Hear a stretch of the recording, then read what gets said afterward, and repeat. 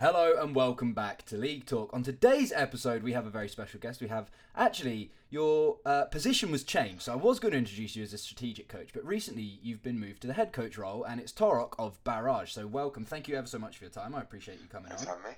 Brilliant. Why don't you do a little introduction about yourself? It could be your past history, it could be esports, traditional sports, whatever. So I'm Torok. Basically, traditional sports, goalkeeper, basketball player, very tall, so basically how it goes. The standard.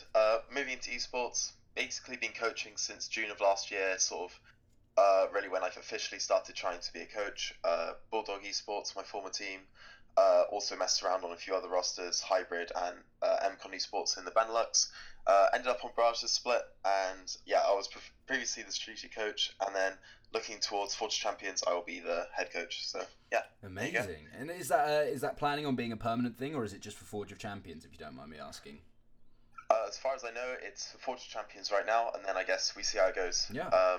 I'd like for it to be a permanent thing, but that's just how it is at the moment. Absolutely. Well, first of all, why don't we talk a little bit about strategic coaching? Because a lot of people, it's quite an unusual job title, right? Like strategic coach. What exactly does that entail? And then we'll move on to your new role.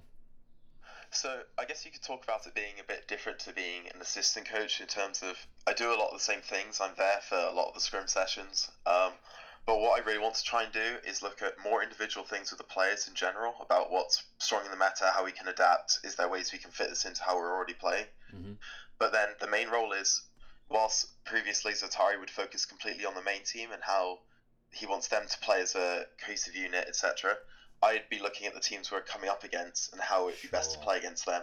So I'd be scanning through all their games, things that they, differences in how they play, what things we can likely expect them to pick in which position. It's almost like a hybrid between an analyst and a head coach, because I get time and sessions with the team to sort of get them playing how I want them to play against the other team, whilst then Satari is also trying to shape them to try and shape them to how he wants us to play as a team. So it's sort of balancing those two roles and splitting the role of a head coach in two, and sort of getting that balance together. So hopefully it was going to give us some better preparation going into certain weeks. But yeah, amazing. I guess here's a good question for you, actually. How good's Kale at the moment? From a strategic coach's standpoint, how strong is that champion? Here's the thing, it's so hard to read. I think in solo queue, Kale is extremely strong because her lane phase can actually be a winning one when jungle pressure isn't sort of guaranteed to go towards that lane, which gives her sort of this hugely inflated win rate. And if you get ahead on a champion that's supposed to scale via levels and going into late game, then of course she looks really good. In competitive, it's really, really hard to tell. I know there are important people like LS who think that Kale is like the worst champion. You may as well be picking Kog'Maw top lane. I think that's that's sort of the sort of one viewpoint that's become quite popular. But teams in the UK really want to try her out because there's a lot of potential for a champ that can become a lane bully and outscale stuff that's in meta right now, like the Yorick, like the Vladimir. That it seems really, really powerful. But I think people just need more time to figure out the correct build, and then she'll be strong. Obviously, she is receiving nerfs in 9.7, I believe. So it depends how heavy they are, whether she'll be continue to see play. Right now, she's strong. People haven't memorized how to play yet. Yeah, it reminds me sort of Ezreal in a really weird way, and I think champions that have the ability to sort of change up their build, regardless of their runes and masteries as well, because Ezreal, obviously, he could go mostly AD, he could go majoritively AP before the tier changes and all that. And I think Kale sort of reminds me of that in the same way that you can start off with Blade of the Ruin King, you can go Gwynsu's, you can go through that build, or you can go into AP, which I think it was Lawlo from Fox Academy was playing a full AP with the throwing an ult on the engage and trying to do AoE damage via that, rather than using it as like a Tryndamere ult, if you know what I mean. So exactly. I think that's going to be really interesting to see where people go, as you say, with that build as well. But go on, sorry. I guess the thing is, it's not just the build that has to be shaken up for Kale, because Ezreal nearly always takes Cryptomancy, right? But there's, depending on the build, there are different runes you can also look towards, and so it's making it so difficult for people to discover what Kale's actually strong with, because it's such a hybridized champion. Like every single item in the game, every single rune in the game is possibly viable on her. You know, there's even synergy with like Gunblade and Glacial Augment, for example, which people have not really tried out, but it's something that people could even start looking towards. And it's like scary at the fact that there's so much unknown about Kayle, yet she has a 56%, 60% win rate in solo queue. So that's why they're bringing her down in power, but it's confusing why she hasn't seen more success, really. Yeah. I mean, good place to start with the strategic coach. I thought that was quite an interesting question. But moving from strategic coach to head coach, obviously that's quite a big step up. Have you been, I don't think you've been head coach before, correct me if I'm wrong, have you? Yeah, I was head coaching for Bulldog. But Okay. Yeah, this was before Bulldog were in the UKLC. They were more of a, a team that was slung together in terms of the org supported us, but it was more of a player-led effort. So I guess it depends on how much experience I had then is very different to how much experience I have now. So how do you feel going into this this role then, being the head coach of maybe a slightly bigger team at the moment? How are you feeling? Are you confident? Do you feel like it's a really big step? I mean, I think it's a big step in terms of the title. In terms of how much I'm doing with the team, time-wise, it's not much of a different investment. So it's really, the exciting part is I get to shape the team exactly how I want them to play, which is something which, I mean, it's exactly what you want to be doing as a coach, because you want to be seeing your results from how you're prepping, how you're training, and then actually seeing that pay off in games, right? In terms of head coaching, I guess that gives me a bit more influence over that. Like, last bit I was doing maybe half and half, and this time I've got 80% or something, with 20% going over to the players and how they want to be doing things. So that's really exciting. The head coach role in general, though, I mean, I don't think it's something I'm just very excited to do. I'm not daunted by the position. I think hopefully we can achieve better in Forge than we did in UKLC, and just aim for that. Amazing. Yeah, I mean, do you think there's going to be a lot more roles for you? Do you think you're going to have to do different stuff, like, for example, motivation? Is that something that you're thinking about? Or do you think it's going to be pretty much the same sort of stuff, and you're just tweaking bits and you have more control over what's going on? I mean, I think there are other things I've got to be looking at. I mean, of course, I've been helping Satari this entire split with the entire team. But in terms of things I can start looking at more, is obviously he was doing a lot more on how the team develops, how the team wants to play, and I was doing much more on how he wants to play against other teams. So now I sort of get to take both those roles going into sort of Forge, and that would hopefully mean we have perhaps a more cohesive approach to exactly how we want to play. And I mean, it's something where if I'm drafting, I'm doing, focusing on how the players want to play, and I've also been looking at how the players want to play against the team we're going up against. Hopefully that means we've got a very, very strong basis going into our games, but I mean, we'll have to wait and see, but that's the plan. Yeah, brilliant. So we'll chat a little bit about this season. Obviously, Barrage, I think it would be fair to say it was a slightly disappointing season for you guys. A lot of people at the start were sort of touting Barrage to be maybe a 4th place, 5th place team, rather than where Barrage have been at the moment. So I think the first question is, retrospectively, what were your aims, what were your aspirations for this split? Because a lot of people go, well, this was awful for Barrage, but maybe you guys weren't necessarily thinking you were going to be 4th or 5th, and actually the onlookers have just blown it way out of proportion. But let's hear from you. What do you think your aims and aspirations for the split were? Well, my personal aims, of course, you want to be aiming as high as possible. So top 4 was our goal. We felt we could possibly, if the team was firing on all cylinders, we had a lot of veterans, a really good set of coaching staff, everyone working together. I mean, I think we definitely could have punched for top 4. A realistic aim would have been 5th. To get that bye for Forge is probably the most realistic we could be, and 7th is a bit disappointing. In like whatever people say, I don't think they blew it too far out of proportion.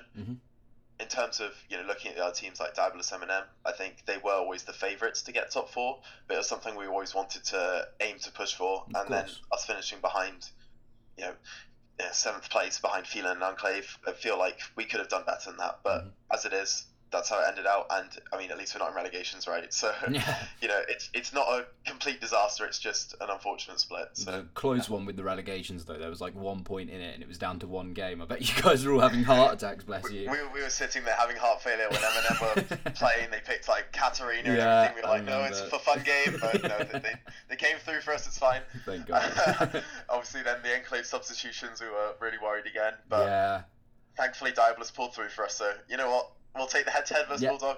We're good. Fine by you. So, that's where we're at. Yeah, perfect. Because, I mean, the interesting thing would be to hear from your opinion. So nonetheless, what happened from your perspective? Where did it all go wrong? Was there like a couple of moments where you were like, oh damn, like this was where our season went downhill, or was there some big blowouts in the team, for example? I mean, I guess there were a few factors which made perhaps our road to top four a little bit more rocky than we were hoping for. Obviously, we swapped out Nutri after the first few weeks, which was a change in the team dynamic, but sort of had to be done. Also, following that, we had some of our best weeks. In fairness, Jake put in a really good performance, so that brought us back on the rise.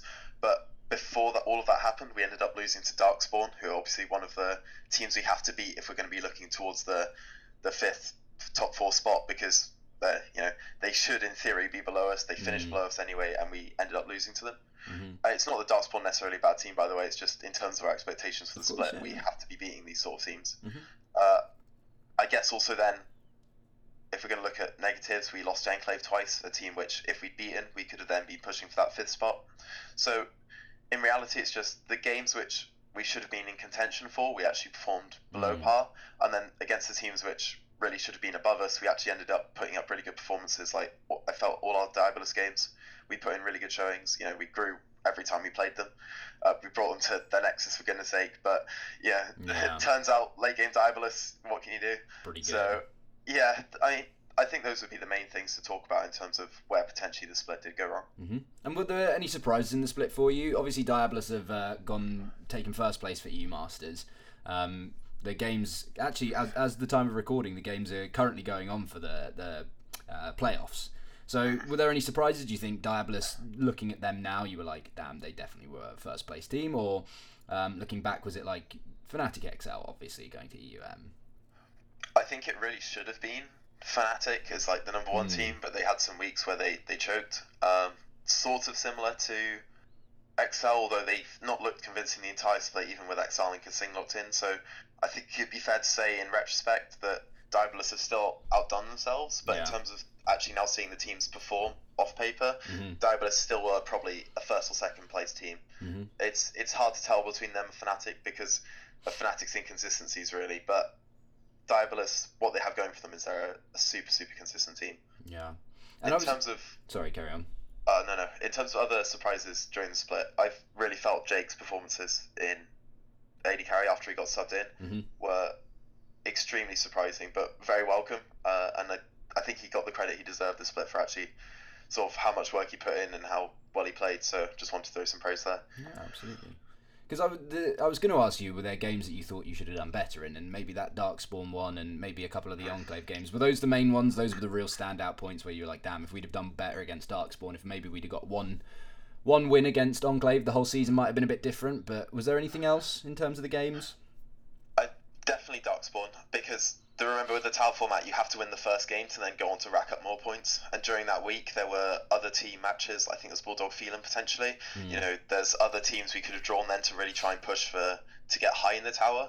And so we ended up losing in the first round. It's really, really bad in terms of the format. So it's not even just we lost against a team we're not supposed to lose to. We then lose out on the opportunity to get more points. But no, those are the main ones, really. Yeah, and I mean, you don't have to say anything about this. I understand it's a bit of a topic that people don't like to delve into too much. But you spoke about the tower system. How much do you think the tower system really was to blame for teams' poor performances and generally things that didn't go well in the season? How much of that was to do with the tower format? I'll give you an example. So I really think that the tower format didn't lend itself very nicely to teams getting that sort of really competitive environment going into games that really mean something. So when you're scrimming, obviously you want to do well in scrims, but the truth is they don't mean anything, right? So when you go into an actual game, a UKLC game, whether it's LEC, whether it's NA, whatever that is, stage or competitive games really do mean an awful lot. And if you're only playing one competitive game a week because of the way the format was, it feels like that's not the best for team improvement, right? And you can get stuck in this horrible rut of playing one game a week and not really knowing what's going on in terms of how you are as a competitive team in that sort of scenario. But what's your opinions on the tower system? Do you think it was to blame at any point, or is it all on teams all the time? I mean, there's a lot to be said for the tower system. In terms of viewer satisfaction, I think it's one of the best formats to watch. Okay. They put this sort of emphasis on every game matters, and it really does, because if you do cut out at any point, it's really, really difficult to then sort of come back in the tower format, because there's so much weightage towards the later stages in terms of it being a knockout tournament every single week. So in terms of actually watching it, best of ones in a tournament sort of setting, it's great. In terms of coaching, it's a bit of a nightmare. You have to prepare for not only the team you're coming up against in just the best of one, but you also have varying amounts of statistics you can sort of draw on, because teams aren't playing consistently against the same people week on week. For example, we never even got to play against M&M before playoffs, right? Yeah. Which, I mean, we're never ever going to play that team this split, which is obviously quite weird. It's not best for placing the consistent teams at the top. I think in terms of how the actual standings worked out, the towers worked, but it's just not the best format in terms of coaching for, prepping for players actually feeling like they know what they're doing coming into game, because you can put so much emphasis on the first game, but then you have generally one day to prepare for any of 7 opponents which can get through. And although you can predict roughly, potentially, who's going to win which matchups, it's an entire random draw against who you're going to be running into next. It's not just like a straight, okay, if we win and they win, we meet them, so you can't just prep for 2 teams. It's a bit of an interesting one. I don't think the format's the best, but it's definitely good to watch, and it's made the UK different, more individual, I suppose, for people to watch, and that's probably contributed to the high view numbers. So it depends really what you're looking for out of a format. Probably not the best balanced one right now, but it's not the worst in the world in terms of there are other payoffs. You're detracting from maybe the competitive edge for greater viewership, and then maybe next season you can swap it back. Maybe that's what they were going for, but yeah, that's basically my rough thoughts on it. Yeah, it's interesting. I never thought of it from the point of prep, because obviously you have, as the strategic coach at the time, you had a lot to do with prepping for the upcoming games, as you mentioned, and having to prep for pretty much like a good 80% of the teams that are there. Seems like a really rough situation. Bearing in mind, if you look at the LEC, for example, from week to week you have to prep for 2 teams, right? You play 2 games, and to make it even worse, it's a best of 1. So who knows what's going to come up in a best of 1? I think it's like proven time and time again, when best of 1s come up, there's like the word cheese is an awful word, but there's way more ability to cheese, right? Because it's, best of 1, who knows what's going to happen. If I can get 3 kills at your red buff level 1, maybe the game's over. And that doesn't, you don't get the opportunity to rectify that in a best of 3 or best of 5 scenario. So it really, really interesting. I didn't think of it like that at all.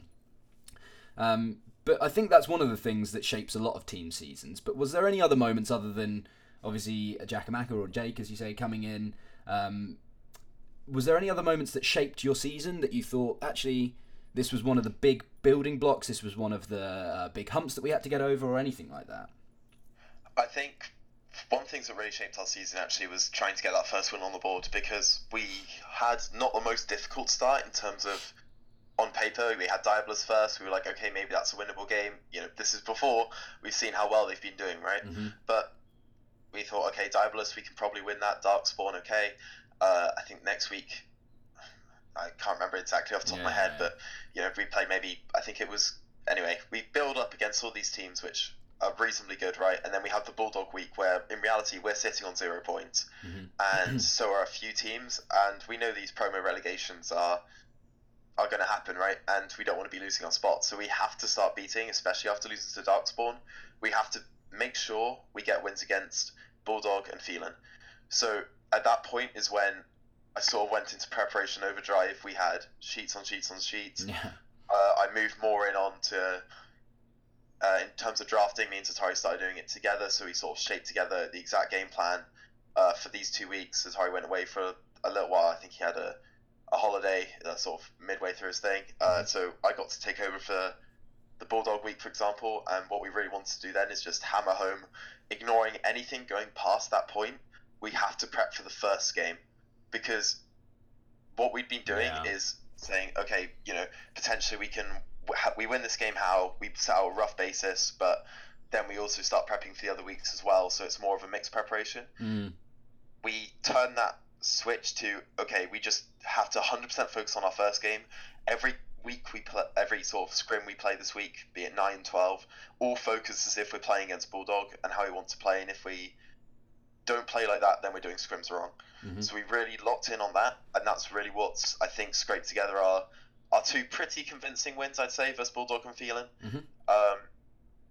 And I mean, regardless of anything else, those are the two games that saved us from relegation on head-to-heads, and they were our must-wins. So I guess that was our turning point, because it borderline secured our safety. And I think sort of that team mentality switch to, okay, we want to be climbing up the tower and push for top 4, to, okay, we could potentially be in a relegation battle. We have to sort of make every game count in our first game.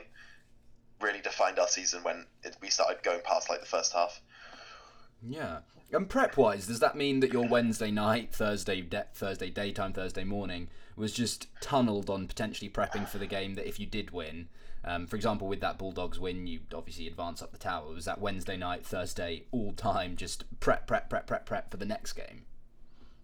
Genuinely, we would send players away, very good job on the win. Me, Satari, Simon, Frumi, all of us jump in a call. We're like, all right, who we're playing? We thing is, it's not even that easy, because like the Bulldog game, we're playing at 7, right? And they do the draw at 10. So you don't even know until 10 o'clock. So you're like, all right, let's start getting all this data together for all these teams we could play. If we come up against them, what do we do? Them, who do we do? Like, so we've got a rough basis, because we've really only got an hour or two to work with before we have to sleep, so we're not dead for the next day, right? Like, we've still got, I mean, Frumi's at uni, me and Satari work, Simon working, me, Satari at school, right? So the Thursday morning and afternoon period, none of us are here. So, and if we're playing at 6, it's like, okay, rush we've home. Got to do all our prep Wednesday night. So it ended up in quite a few late nighters when we did get our first win. And although they didn't pay off, I think that was the way we had to approach it, because we just had to make sure we got those wins on the board to stay in the league, right? So, yeah. Seems like a lot of prep sort of goes out the window as well. For example, as you said, 7 o'clock to 10 o'clock, you prep for, obviously there's 4 teams, you're one of them, you prep for 3 teams and throw 2 of those preps out the window, Niall, don't you? It's, that's a lot of work, man. Damn. Pretty non-stop. It's not fun, but, I mean, because it's just so much easier to sort of have more focused and like more specific game plans when you know who your next opponent's going to be. And I mean, when you have to guess all the hypotheticals 3 times against 3 different oppositions, not even knowing what they've played on the patch, because obviously the patch is swapping around as well, so they could bring out something random which you then have to add into all your estimations. It gets a bit crazy, but I mean, it's not to take away from, it's not impossible to prep for it. There is just a lot more that has to go in, which then gets wasted, and it feels it doesn't feel great, let's be real. Well, look, enough of the negative stuff.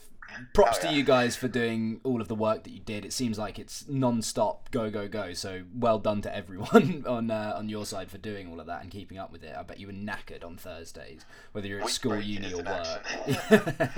Well, look, let's talk about the positives from this season then. So I think Barrage, there were definitely times, there were glimpses of this hope of this team that definitely could have been 4th or 5th.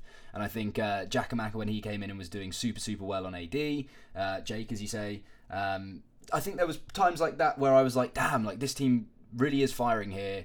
They look like a contentious team. It looks like one that they could contend for that 4th, 5th, maybe even 3rd, 2nd, 1st place at times. So what do you think, from the team's point of view, from your point of view, what did you think went well this split? Well, I think the things we did really well is, in general, the team really kept up their motivation in terms of the games we had to win, right? So we were always willing to try new things. There are people who, for years, so they've got a lot in their wheelhouse. And that meant, although perhaps let's use an example now, splits over. So the Riven game versus Bulldog, we knew Riven was strong. We knew Riven was potentially going to be viable into Jarvan. We had 1 scrim on it, and that was on Tuesday evening, game 3, that went really well before we picked it on Wednesday. And I guess it's like, we talked about it, we knew it was something we were looking to do, but it was because sort of everyone was willing to rally behind a pick in terms of the theory, and then because they've been playing so long, they knew how to work around it regardless of the potentially lack of scrim time, right? Again, it's why we were looking to bring out stuff like the KO. It's backfired as well. But in terms of that ability as a team to be willing to adapt to new stuff coming in, especially in the best of one format. That was really, really exciting to sort of start working with, and it led to us really firing all cylinders in situations where potentially we shouldn't have been able to, because the Riven is a very difficult pick to play around. It's not really a side lane and not really a team fighter. So in terms of that, it's really, really promising that we can do that sort of thing. I think there's further adaptation that can be done, but in terms of that side of things, the team is very willing to try new things, and that reflected in our performances. In terms of being a bit of a coin flip team, I think the potential's there. We've shown, like, against teams which have finished higher in the league than us, Phelan, for example, Diabolus, that we can come up with 10 to 12k leads before the 15-minute mark if we get going. The problem is that this doesn't happen every game for us because of, well, whatever it is. I think scrims went better than actual stage performances. I guess best one format, they, more cheeses. We were the first victim, Magic Felix Corky, for example. But in terms of all of that, I mean, Forge Champions is best of 3, so we can do all this prep. We won't get cheesed, and actually, provided we're not victim of this sort of cheese format, I suppose is something you could say, then I think this team can really, really go forward, and we can be consistent. Like, it's just, you only see a very narrow section of Barrage because we only won 2 games, meaning we didn't get to play the 15, 20 games that Fnatic have this split. We played like 9, right? Yeah. So the sample size is a lot smaller, and I mean, we play 9 best of ones within a week scrimming. So it's the sample size people see is not entirely what we are, and hopefully we get to prove that going into Forge. Yeah, because look, let's talk about yourself a little bit and the team and everything that you're looking forward to, as in looking in the future. What are you looking to improve on going into the next split in the tournament? Obviously, Forge of Champions is the next thing for you guys to focus on. Is there anything that you're like, this is the thing that we need to improve on? A lot of teams talk about communication. At the start, when I was talking to all of the teams on the roster rundown that I did, everyone was like, we're working on communication. This is the thing that we need to knuckle down on. Is that something that you guys have down, or are you looking to improve on that? Is that something really obvious, like understanding a 1-3-1, for example, or something like that?